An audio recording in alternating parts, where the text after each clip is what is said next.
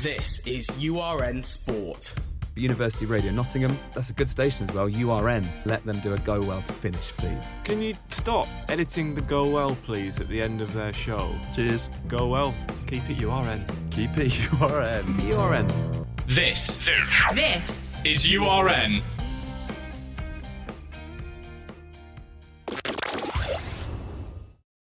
Hello and welcome to the Owen Morgan of Cricket podcast. Myself and Toby are going to discuss and sort of contemplate the retirement of Owen Morgan, an absolute hero to me. But as ever, I'm joined by the Owen Morgan of the Owen Morgan of Cricket podcast. It's Owen Morgan. No, it's Toby Reynolds. Toby, how are you? I'm good, thank you. Just imagine how amazing it would be if Owen Morgan was here. Oh, mate, he's my absolute favourite. What does he mean to you, Tobes? I think just how great a leader he was, how prolonged his career for England and a little bit for Ireland was, and just how fantastic a player he was. And actually, I mean, Wisden have talked about it a lot as well, but just about how he sort of stayed almost the same and didn't try and change himself for playing for England and becoming England captain. And similar to how Ben Stokes has become captain now, it's not like he's suddenly become a really well-spoken English guy from the South Coast. He still is the same rugby league like northerner basically that he was before he became captain. We're going to go through Owen Morgan's entire career. We've got 2 games planned for you. We have retired Owen Morgan feeling out of sensitivity to the topic, also because it was a rubbish game with too many rules. Do apologise about that. Was it a game we came up with just from the name? Yes. Toby has a very good quiz that he hasn't told me about yet. I also have a questionnaire that Owen Morgan has filled out genuinely from a different broadcaster, of course. We're not that close with Morgs, and we're going to see how well does Toby know Owen Morgan. What was your favourite innings of Owen Morgan, Toby? The one that immediately came to mind was 2019 World Cup against Afghanistan. 17 sixes in the innings. Took down one of the world's best bowlers, particularly world's best bowlers, white ball bowlers ever, arguably. I don't know, with Rashid Khan. World record number of sixes. And England piled on the runs, absolutely battered Afghanistan. I remember because it was around the time where England needed to basically win all of the rest of our matches to have a chance of qualifying. And I thought Afghanistan could be a little bit of a sort of banana skin. We might slip up a little bit the way we've been playing so far. And I think Vince might have gone early. I think he might have been playing in that game. I can't remember. And we're struggling a little bit. And then really we just dominated. Once the second Morgan came to the crease, smashed the ball everywhere and really took down quite a good spin bowling attack. Yeah, and you think about the number 1 all-rounders in that squad, and he just hit him for 6 after 6 after 6. And Old Trafford's not a tiny ground, it's not Gloucester, it's a proper big ground. I think one of my favourite innings, I can't that 120 he scored in his first Test century for me stands out. Just that Brit Insurance kit, and I thought he was going to be forever in the England team. It's a very niche one, in fairness. But I do remember just really loving Owen Morgan and the amount of...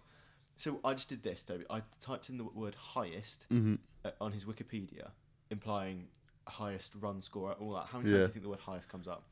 In Wikipedia? Oh, it's going to... I don't know, like 30, 40? Oh, no, that's ruined it. 7. Oh, which is still quite good. That's a good effort. Yeah, and it's stuff like England hosted the highest ODI title twice under his captaincy and highest century maker for England as captain. It is just sensational the amount of records this man holds. He actually was born in Ireland, which we do need to I think we should go back to his roots here. Obviously, he's Irish. Yes. And transferred to England in 2007. It must have been so difficult for him to transfer. But here's some stats about his Ireland career. He helped Ireland become, in 2006, the European champions. Fun fact, he's the first ODI batsman to be 99 and out. He's the 8th highest Irish ODI run scorer, still only playing for 3 years. He scored 100 for Ireland and first double 100 for Ireland in a first-class game against UAE back in 2007. He's the 3rd youngest ever non-subcontinental player to make a century in ODI cricket. He also scored 100 at the 2007 World Cup for Ireland. Also was one of the highest run scorers in the 2006 Under-19 Cricket World Cup. Not bad for a stint. Good effort. Yeah. It's a good effort, that. We were both a little bit too young to remember his Irish career. However, on those stats alone, Toby, it's not bad for such a young head. It's a pretty good effort, you have to admit. Yeah, no, as you say, he didn't play a huge amount necessarily of the Red Bull stuff, but what a phenomenal player he was. And yeah, the hundreds and the way Wisden yet again talks about this, they talked about his retirement really, really well. I'd recommend going and listening to it. But after this podcast, obviously. But Phil Walker, their managing director or something like that, was talking about basically how when he first got his first 100 at Trent Bridge for England, he went out for dinner after the 100 with his girlfriend or wife at the time. And she asked, how the match go today? And he was like, yeah, did all right, you know, it's a good game. Having scored 120, debut 100 for England. Yeah. And then the next morning, she's walking to work or something and sees his face plastered all over every tabloid, every newspaper. And then she calls him up after the game and is like, you didn't tell me you did that well. He's gone for the sort of non-village cricket approach, because village cricketers would, of course, just go, yeah, actually, it was a really good ball, and exactly, it actually sent middle stump cartwheeling. But no, I think that shows his character so well. He was always willing to big up other people and not himself. And for someone as radically incredible as he was, it just shows the kindness of the man. I think, it shows how self-assured he was as well, and how inwardly confident he was that he didn't need necessarily to be bigged up and carried with him. Like, a lot of players will need to be told how amazing they are the whole time. Yeah, like me. Kevin Peterson, Kevin Peterson as well, Dom Allen, some of the greats of the game. But like KP is one of those guys that if you lost him, he was gone, and he would never play well again for you. But you had to basically just tell him how good a player he was. Morgan was the exact opposite, yet equally good a player and revolutionised the game just as much as KP, arguably, if not more so in the white ball side. And he knew that how good he was, and he was so self-assured and self-confident with it, but without telling everyone else about it, because he knew within him that he was good enough. That I think it came across so well, and he knew how to manage people because of it, probably. Let's move on to how he swapped to England. Quite a controversial topic. You think Irish cricket's coming up on the up? They just beat, was it Pakistan at that 2007 World Cup? Really huge feeling. You think Ireland's going somewhere. To transfer to England, who at the time weren't in a very good state, really struggling following the 2006-07 whitewash rubbish World Cup campaign. Very brave move, and to then captain England, and we'll talk a bit about the success. Never sang the national anthem. Obviously, it's such a complex relationship between Ireland and England. It's an incredibly brave thing to do, but he said to the Sunday Times he'd always wanted to play for England. Do you think that's now changed, Toby, with Irish cricket, that there is a sort of pathway? Do you think if Eoin Morgan came to the system now, he would have still played for England? I think probably would have, just because he was half English as it was. Like, I think his mum was English, and his dad might have even been a little bit English as well, I'm not sure. And he went to school in England for a little bit. And I think that was really, there's a lot of articles about it, but that was really what changed, apparently, how he wanted to play for England, because he came over here, and I think sort of probably felt more English because of it and really enjoyed it. Obviously, you don't want to put words in his mouth, but no, but I think he's also such an idyllic part of being. Also, it promotes Irish cricket on a bigger stage in a way. Because you go, he also played for Ireland. I think that's good too. And I'd hope if there was a future Eoin Morgan, they'd play for Ireland and increase Irish cricket visibility that way. However, it was a stepping stone, and we can't forget his amazing achievements for Ireland. But his achievements for England just go. On and on. On and on. So here's some stats. Obviously, we know he's won 2 World Cups for England in 2010 and 2019. He has scored the most runs for England in ODI cricket, and also the only Englishman to score 4 ODI centuries, which is mad. Think about all the talent we have. Butler, Root, Hales, Roy, Bairstow. None of them have got as many centuries in ODI cricket as Eoin Morgan. His debut for England was in 2009, Toby. Can you guess against who? 2009. What white ball debut? White ball debut. New Zealand? Holland. Ooh. And that means you know the game where we lost to Holland on the last ball. Stuart Broad throwing the ball and losing on buzzers to Holland at the start of a home World Cup. Think of the state English cricket was in then, and think about how he's left it in 2022 with the World Cup winning champions, with Jos Buttler sort of taking over from Morgs. It summarises how far England have travelled with him. It was such an awful World Cup. He'd got a few runs, but mainly struggled in that tournament. He then went on to play for England at the 2010 World Cup. He had a bit more innings in between, never really settled himself into the side until that World Cup. He got the highest run scorer in 3 of the games, 2 in the group stage and 1 in the Super 8s, and wasn't really needed for the semi-final or final because the team was that good. The 2010 World Cup he described as one of his greatest achievements. Toby, do you remember that 2010 World Cup? Not really, no. I was sort of before my time of really getting into cricket. I remember I went to just see a couple T20s, and I remember Craig Keyswetter playing in that T20 for England, but I don't really then played in that World Cup. But other than that, not really. I remember it very well, and he was the person who lit up the stage as much as Kevin Peterson did. But because KP got more runs in the semi-final and final, everyone seems to remember him more. And obviously Keyswetter was fantastic, but to get England through to the stage, it was all Morgan. And I think at that stage he was becoming such an exciting cricketer.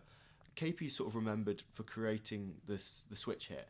But I just remember Morgan did it more and better. I always thought, I know I'm probably biased there, but Morgan was, for me, the first 360 player. I don't remember KP playing as many Dill scoops and as many Butler scoops. Is it still called the Butler scoop now? I think so. I'd maybe say scoop, but I think Butler can lay claim to it.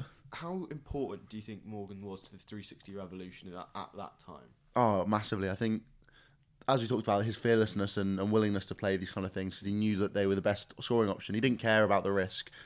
And where so many other people would have been like, oh, it's way too risky, I can't risk it, it's a World Cup, if I get out of this I look like an idiot. Morgan trusted his skills and knew that was his best option, which players nowadays basically will be copying, because they'll have seen Morgan over the last decade trying all of these reverse sweeps and scoops and everything. And he's going to get out some, but you might as well, if he was just trying to play cover drive after cover drive, he could nick off, he could get caught in the covers. Like, there's so many other options as to how he might get out, and he knew that was his best option, and it also puts the bowlers off the line, and he trusted himself and he trusted his skills. Him and KP really are the forerunners of English cricket doing that, and it maybe even the world, I'm not too sure, but I'd back him to be one of the great batsmen of all time in international cricket. Winning a World Cup really sets him on the stage for English white ball cricket, and then the next few years of English white ball cricket are horrendous. They're really horrendous. But let's focus on his Test career. 16 Tests from 2010 to 2012. 200s, 350s. How would you rate his Test career? It's a tough one, because he obviously said there 200, which is more than so many other people who have ever played Test cricket. But he never really got quite to the heights. I don't think that they expected him to. Average 30. He's not quite good enough, particularly at the time. Nowadays you might be taking that, but last year we'd have taken that. Exactly. But I think when you look at who was around him at the time, your Collingwood, your Bells, your Petersons, it was always going to be tough to break into that, and he really had to take his chance when he did, and he didn't quite, unfortunately. I think arguably it probably helped, similarly to Broad and Anderson not playing any white ball cricket after 2015. It was probably better for him to miss out on that and to actually to focus on that white ball side of things and learn probably more about his captaincy, more about himself, not having to worry about the red ball side of things. I do agree. Do you think Morgan may have prospered under the current leadership team of Stokes and McCullum instead of maybe the more refined Strauss and Flower?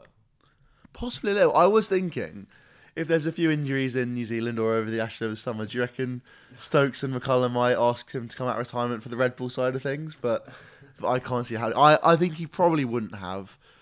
I think it's one of those that you're very likely to succeed on. I think particularly as well, it's not like everyone was struggling with Strauss and as captain and sort of around those times under Andy Flower.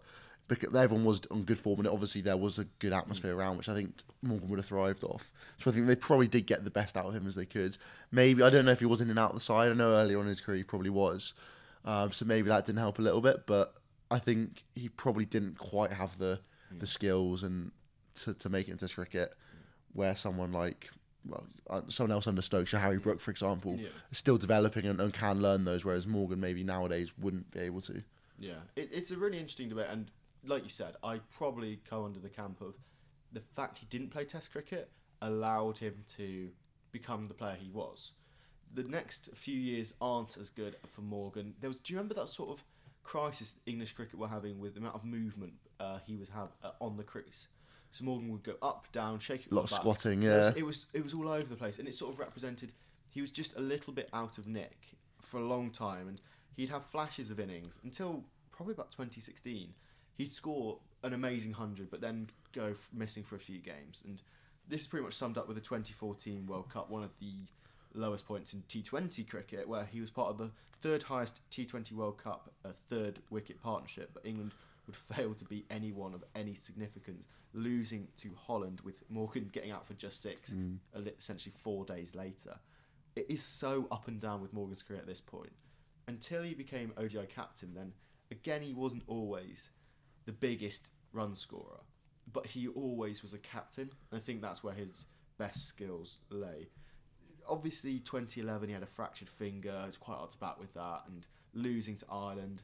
There's so many disappointing results for England, but I don't think you can blame Morgan for that. There was so much bad selection at the time as well.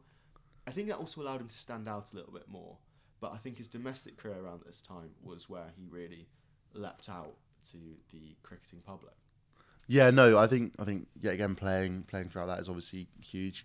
I think captained Middlesex around that time as well, really, really young.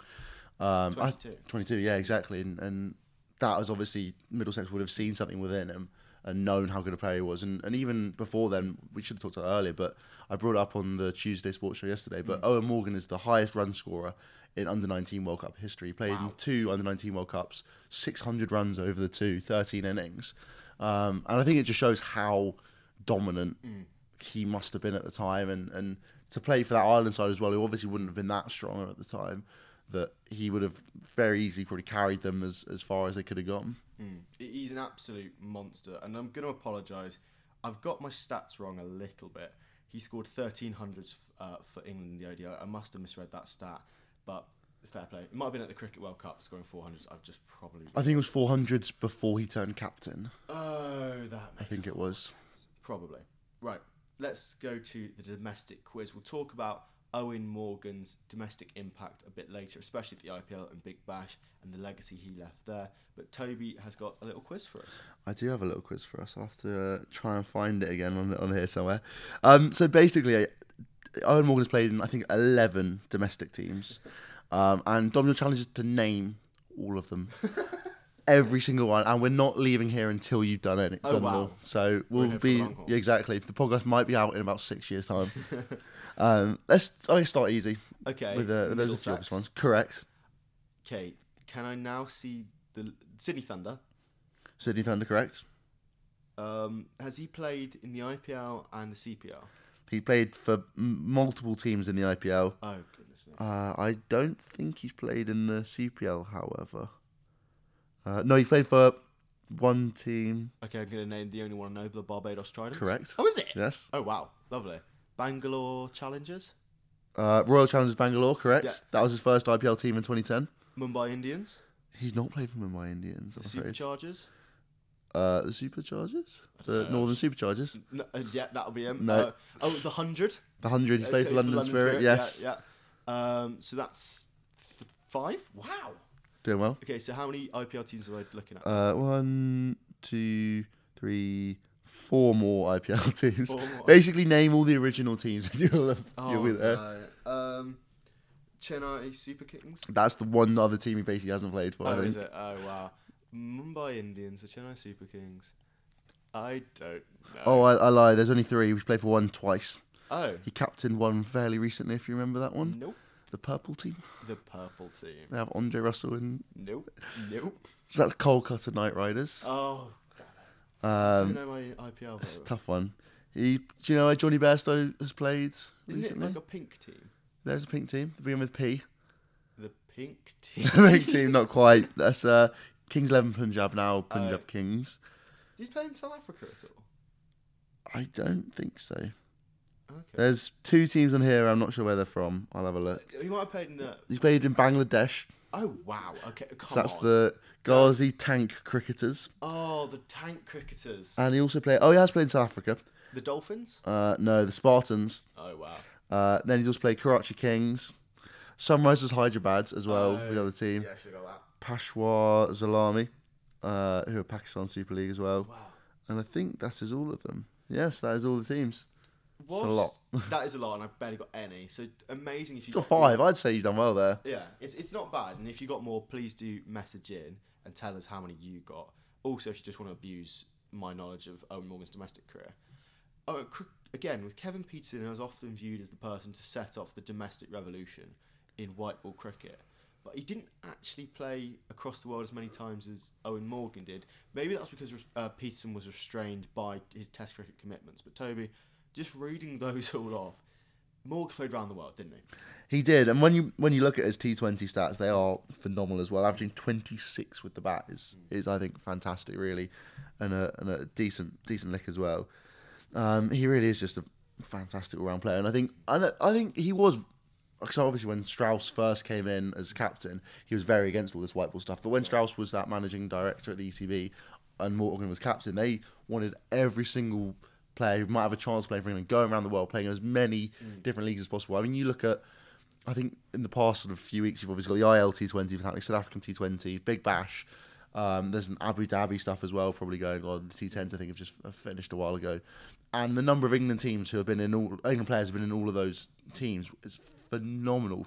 Probably getting on pretty much every single county cricketer over there somewhere. And like Sam Curran, now the highest paid T20 player in the world. Exactly, yeah. He set this all up because he didn't have that commitment to Test cricket. He was able to learn the skills, and we saw that sort of coming together. It was almost like this is going to sound so sort of. It feels like an MCU story in the fact there's a very clear timeline to finish, and his finale really being 2019 World Cup. It felt so story-like that he was the only person, because he was that first English star not to be confined to Test cricket or confined by Test cricket. He could explore.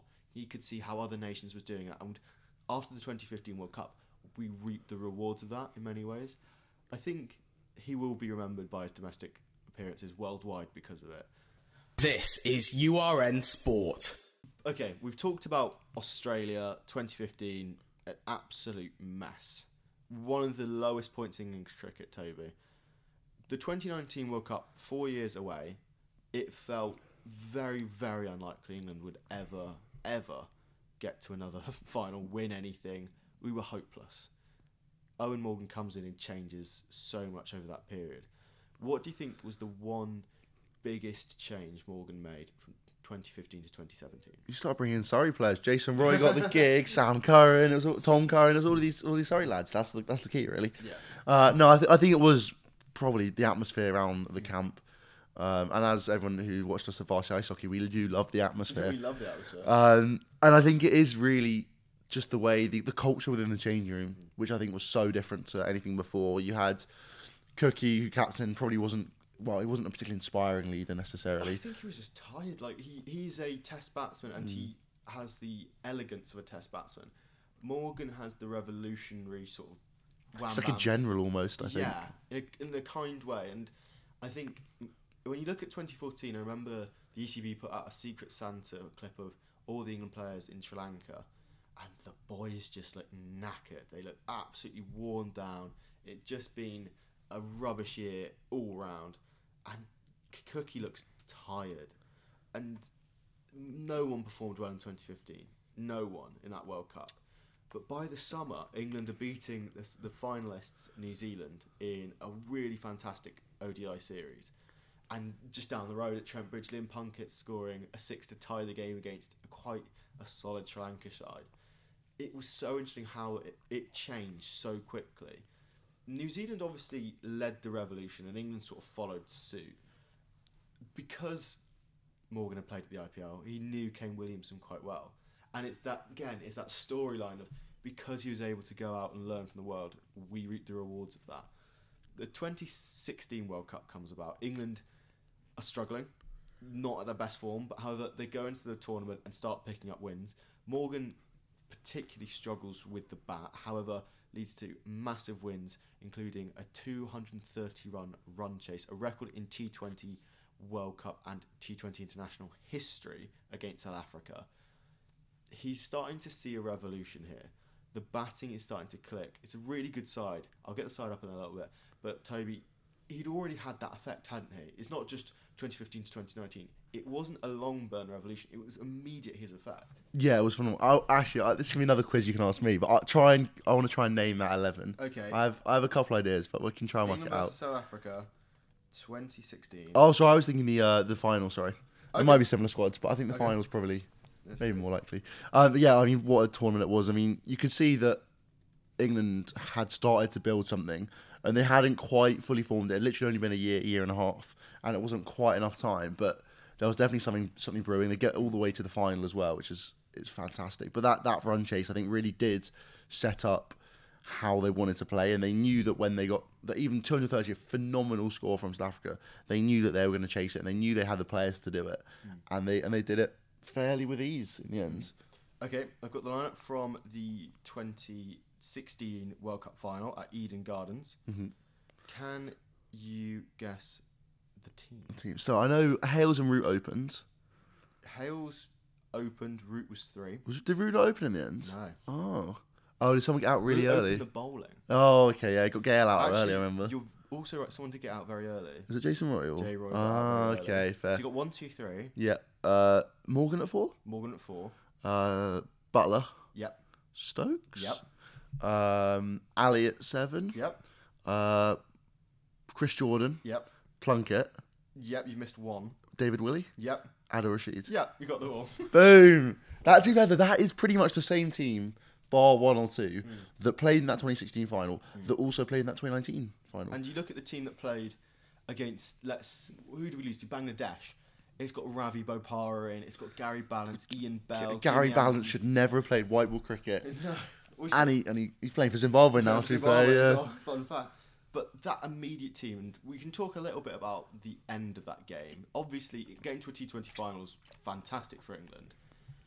And to just struggle to get over the line due to a simply miraculous end, you can't really blame Morgan for that. But I think he learned the lessons of man management. And those 4 sixes in a row by Carlos Brathwaite, how devastating were they? It was tough. I think though, actually, that was one of the main reasons that I reckon England actually won the 2019 World Cup, is that they had to overcome something, and they did it. And I think Morgan learned so much from it, and you can tell that he did, because he spent the next few years really trying to craft his captaincy. And actually, that 2019 World Cup was almost won by his captaincy and his ability to keep Jofra calm. Yeah. And to try and go up to him after every ball, which he didn't do with Stokes, because he hadn't quite had that experience yet. And he learnt from it and really propelled England to the greatness that came.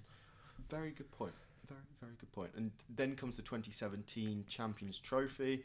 England lose to the eventual winners, Pakistan. No shame in losing to the winners. And actually, if you actually look at the amount of times England lose to the winners in tournaments under Morgan, you go, actually, he could have won a lot more if he just got a little bit lucky here. Obviously, it wasn't all sunshine and roses. The England team would struggle with players like Alex Hales going out due to failed drugs tests. Do you think Morgan was harsh, or do you think Morgan... He speaks a lot about this in the World Cup Through Their Eyes documentary. He said he broke the rules of the camp. We can't go back on this. Do you agree with that, or do you think his man management would have changed? No, I think it was fair enough, and maybe after the World Cup he could have brought Hales back in, like they're doing right now with the white ball side, and sort of trying to give him a chance to get back in. But I think that was Morgan's main philosophy, was the trust. And it was sort of almost a brotherhood within the team, that you had to follow it, and you couldn't be an individual. And he was happy to drop people if they were, like with Hales. And I'm sure there were other people as well that he maybe didn't say we dropped them because they were individuals, but he called out someone like Dawid Malanse. He scored a brilliant 100 in New Zealand. I think in the T20, 100 off like 50 balls or something. Absolutely smoked everywhere. Last ball of the innings. Malan didn't try and squeeze through a single, I think, to the keeper. And Morgan berated him to the press straight after the game. He's like, what is he doing? This is not how we do it. Malan then doesn't play for England for the next few months, and obviously knows, oh man, I can't do that again. And really then, I think, gets brought back into side, as obviously a fantastic player he is. And then is probably part of that brotherhood again, because he knows that it's the only way to do it, is to commit to the England team and to Owen Morgan. Okay. There's one more thing we need to talk about. We talked about the non-sunshine and roses, and I totally agree with you. Alex Hales probably would have dropped. And if anything, it led to the greatest one-day partnership. It sort of worked in a way. But Yeah, I think fact here, no opening ODI partnership has scored more runs at a better strike rate than Jason Roy and Johnny Bairstow. It's beautiful. And that's after 60 innings as well. Exactly. That's not just a flash in the pan. We'll come on to the 2019 World Cup in the end, but Toby, I have another question for you. What is the only nation Owen Morgan went to and lost an ODI series in? The series. I think I know. Well, is it a trick question? Is it Scotland? It is Scotland. Yeah. The only England captain to lose to Scotland. But in fairness, It's tough. he went to every other nation Yeah, and won. The West Indies, Australia, New Zealand, Bangladesh, Pakistan. Well, couldn't go to Pakistan. Sri Lanka, India. He beat every other team bar Scotland. Are Scotland his kryptonite? It must the only be. team that have a 100% winning record over him, which is mad. It is mental. I think it was the only ODI series as well that England didn't win between 2015 and 2019. And arguably still, well, it's not going anymore, unfortunately. But I think that just shows how great a captain he was. That he made. I think as well, it probably it was more at the over. He looked at the whole picture, because he obviously knew, okay, we might lose one game playing like this every 3 matches, and that's why they probably lost to Scotland. It's because you will lose that one game here and there, and there's not much you can necessarily do about that. And in a one-off ODI series, it is almost a bit of luck in it, and Scotland played out their skin. But he knew over 3, 4, 5 match series that they had the power, the skill, and with that the best team. They backed themselves to win every series, and they went out and did it because they knew that the way they were playing was the best way to do it. You might coming up against some low, slow pitches in Asia, or some absolute bouncy ones at the WACA, say, quick bouncy pitches. But either way, they knew that the best way to play it was just to go out there, play their own game. He selected the right players to play that game as well. He went for your Jason Roys, your Alex Hales, your Johnny Bairstows, Do you want knowing... to do the game? Do you want to see how well you can remember the England team? Which England for the 2019? For the 2018 loss to Scotland.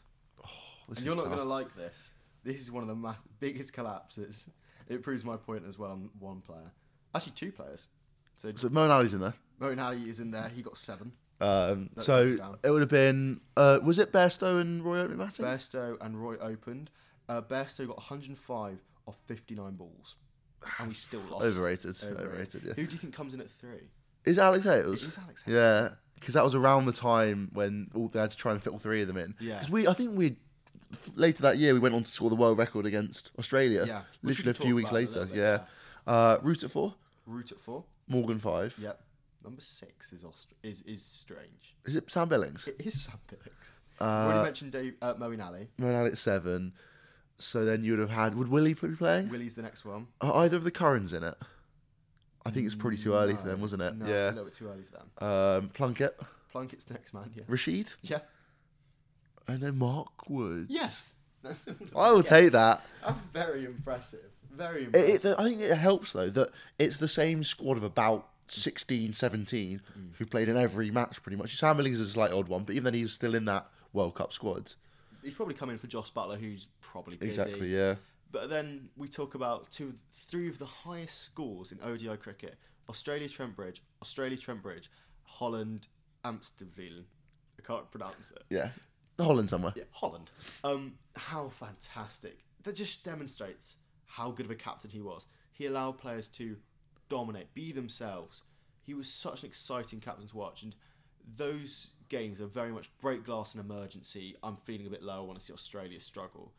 It's so fun to watch that England team, wasn't it? It really wasn't. They didn't take any prisoners. They absolutely leathered the ball everywhere, and they didn't bother trying to play any other sort of style of cricket because they knew that was the best way to do it. Arguably, their sort of kryptonite as well at certain points, like maybe in that Scotland game they should have sort of thrown anchor and tried to stay in the game a little bit longer. But I think, and probably more so in T20s, if they lost a couple early wickets, they would always keep going. And you would, that mean, pull off some absolutely ridiculous wins. But then when you say look at some of the more recent ones, like that Sri Lanka T20, where Butler was obviously captaining, but same philosophy, that we were going to keep going. And it took Stokes basically saying, it's probably not the best way, I'm going to just sit in here. And that was his job, which is fair enough. But I think he knew that it was down to him and he was going to sit in there. Everyone else around him can go and try and score at a good rate. But he knew that he was going to be there at the end. It's just thinking about that period from 2015 to 2019, and we're going to come on to the World Cup next. He just made an exciting team to watch. He brought white ball cricket out from essentially the second or maybe third most important thing for the ECB to the first most important thing. And obviously he had problems with the test team. However, it gave us the highest viewed game in years at the Cricket World Cup final. Let's break down the World Cup as a whole. There's the early group stage. England beat South Africa. England looking really good. And then there's that loss to Pakistan at Trent Bridge. That sort of set a tone of a sort of shaky World Cup group stage where we also lost to Sri Lanka and Australia. At the point of the group stages, it felt England weren't going to do this. And then they have a big meeting, which again shows Eoin Morgan's captaincy skills, where they go on to be India, New Zealand, Australia, then New Zealand again in the final. The big three teams, essentially. He was a sensational captain. Was there any point you were worried during that campaign? Oh, quite a bit, to be fair. I knew that we definitely had the ability to win it, but it was whether we could sort of bring it out from within the players and whether Morgan could. Which is arguably not just a cricket thing, but an England sports thing.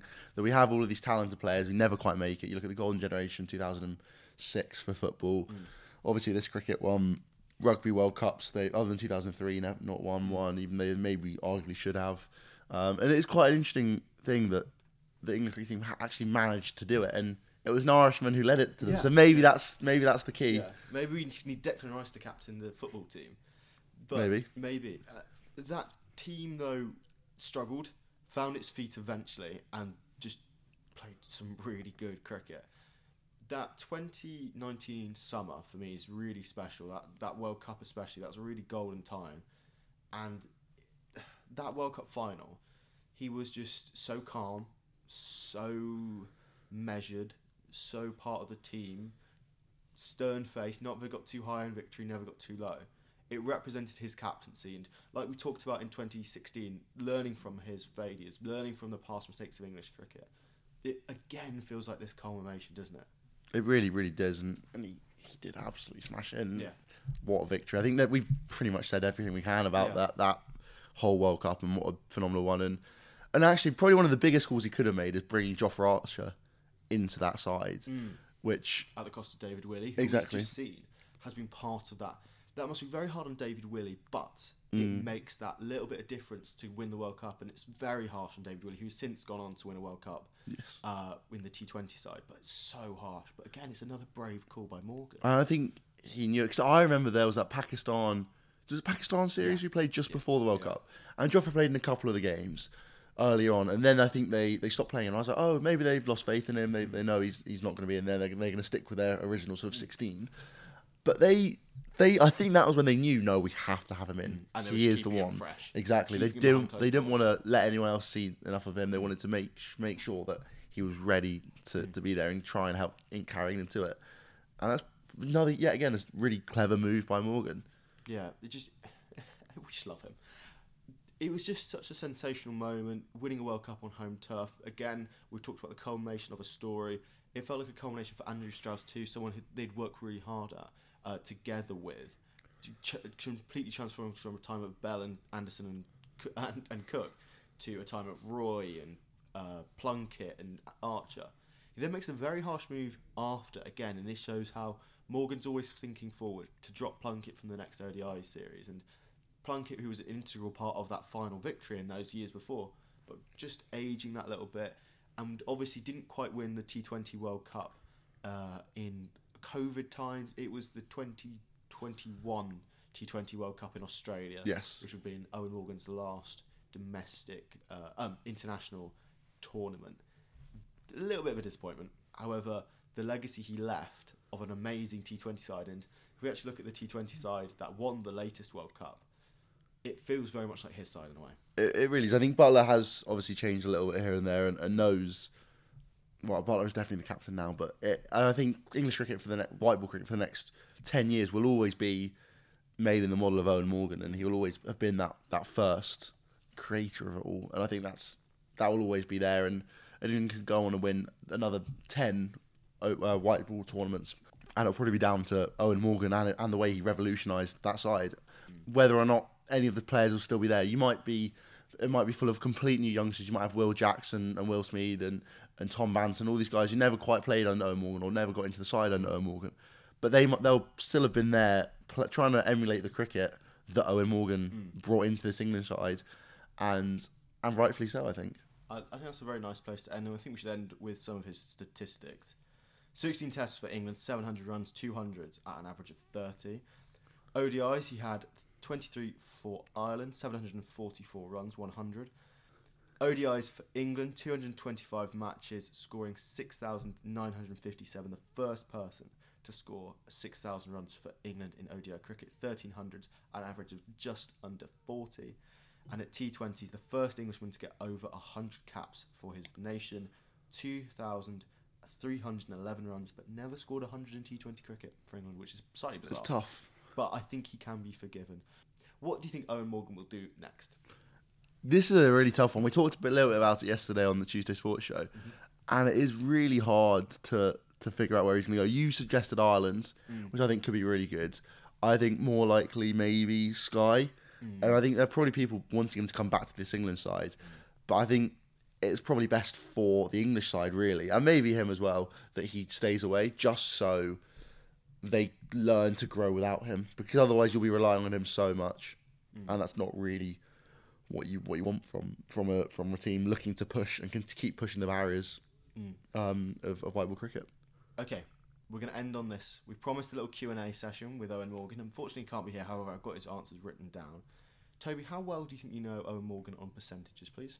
Probably not great, like 40% probably 40%? is. Okay. Of his, like, I assume that some of this will be like, oh, which football team do you support? No, these are... Oh, these are all cricket? Yeah, these are all Okay. cricket. Maybe 50%, then. 50%, Somewhere around there. The team that you love playing against the most? Ooh. Plays for Middlesex. It's not Middlesex, is it? Oh, no, okay, good. Well, why would he play against his own Well, no, team? but I was thinking like, oh, he loves playing at Lords or something like that. But no. I'm going to go Surrey. No, it's Australia. Oh, okay, international. Okay, This is fair. also quite a nice answer to the next one, because this will be impossible to get. The team that you hate playing against the most? I don't hate playing against anyone. Oh, such a sweetie. How do you unwind? How does he unwind? Ooh. Does he have a drink or something like that? No, it's not Guinness. It's not Guinness. Is it a whiskey? No, it's playing golf. Oh, okay. Classic cricketer. Yes. Have you seen how Jimmy Anderson's preparing for the tests in New Zealand? Golf. Yeah, it's just golf. It's just a driving. His cricketing idol? Ooh. So it would have been someone in... What, are they English or can I ask? No, they're not English. They're from... Oh. I can't give it away because you've got to think when he would have been ground Yeah, up. so it would have been 90s? 90s, early noughties. Is it someone like Matt Hayden or something like that? No, it's far bigger than that. Sachin? No. Brian Lara. Yeah, it is Brian There we Lara. go. Lefty, I should have guessed. Yeah. Your favourite holiday destination or destination to play cricket in? It's not going to be Dublin, is it? No, it's not Dublin. Is it someone like Barbados? It is Barbados. Wow, Boom! so It's just Barbados smashing. Royals as well, Tridents, isn't it? Yes, yes, of course. Your favourite book, and this will be the last one. Favourite book? Oh my, this is... Is it fact or fiction, can I ask? I don't know, I've never read this, but I think it was quite a controversial book, I think. I've no idea what's a controversial book. It's been made into a disappointing film, I believe. I don't know. There's a lot... Star Wars? Star Wars, The Da Vinci Code. Da Vinci- oh, okay, yeah. And that is how we're going to end Owen Morgan's sort of testimonial. From Star Wars, The Da Vinci Code. Star Wars and The Da Vinci Code. I'd love to see Owen Morgan in Star Wars. That would be something to watch. But yeah, what an amazing career. It's been an absolute pleasure going through it with you, Toby, and we wish all the best to Owen Morgan. Toby, this will be coming out, we don't really know when. Probably a few days. That pretty much wraps it up. Toby, is there anything you'd like to say? Yeah, I mean, first of all, well, how great a player Owen Morgan was. I was going to say, I thought you were going to say goodbye, but okay. No, I'm gonna go on for a 36-minute monologue here. Yeah, go for it. Just about Owen Morgan and how great a player he was. He was really good. Yeah, I'd like to mention, as a kid, I used to get my hair cut exactly like Owen Morgan. I used to bring a little piece of paper with pictures, like Google images. I didn't just draw Owen Morgan. To the hairdresser and try and get my hair cut like him. So he was an absolute idol for me, and it's been an absolute pleasure just delving into it. And I'm really going to miss him, watching him bat. He's, for me, like Jimmy Anderson, he's just up there. And like we said on the Tuesday Sports Show, with someone with that Irish heritage, ginger, who liked cricket, there wasn't a lot of people who could represent me. And football doesn't have any gingers, if you actually look at it. Steve Sidwell. Thank you. There wasn't anyone to sort of represent me. So for me, he represented people like me, which I didn't get to see a lot on media. So massive thank you to Owen Morgan for just being a legend of my childhood. Always wanted to be him. Couldn't bat like him. Never could. However, his captaincy has really inspired me in like other ways, whether that be leading, just anything really. Always think, what would Owen Morgan do? And I try and bring Jofra Archer on to bowl the last over in every situation. But yeah, Simple. Thank you, Owen Morgan. Thank you. Toby, would you like to lead us out?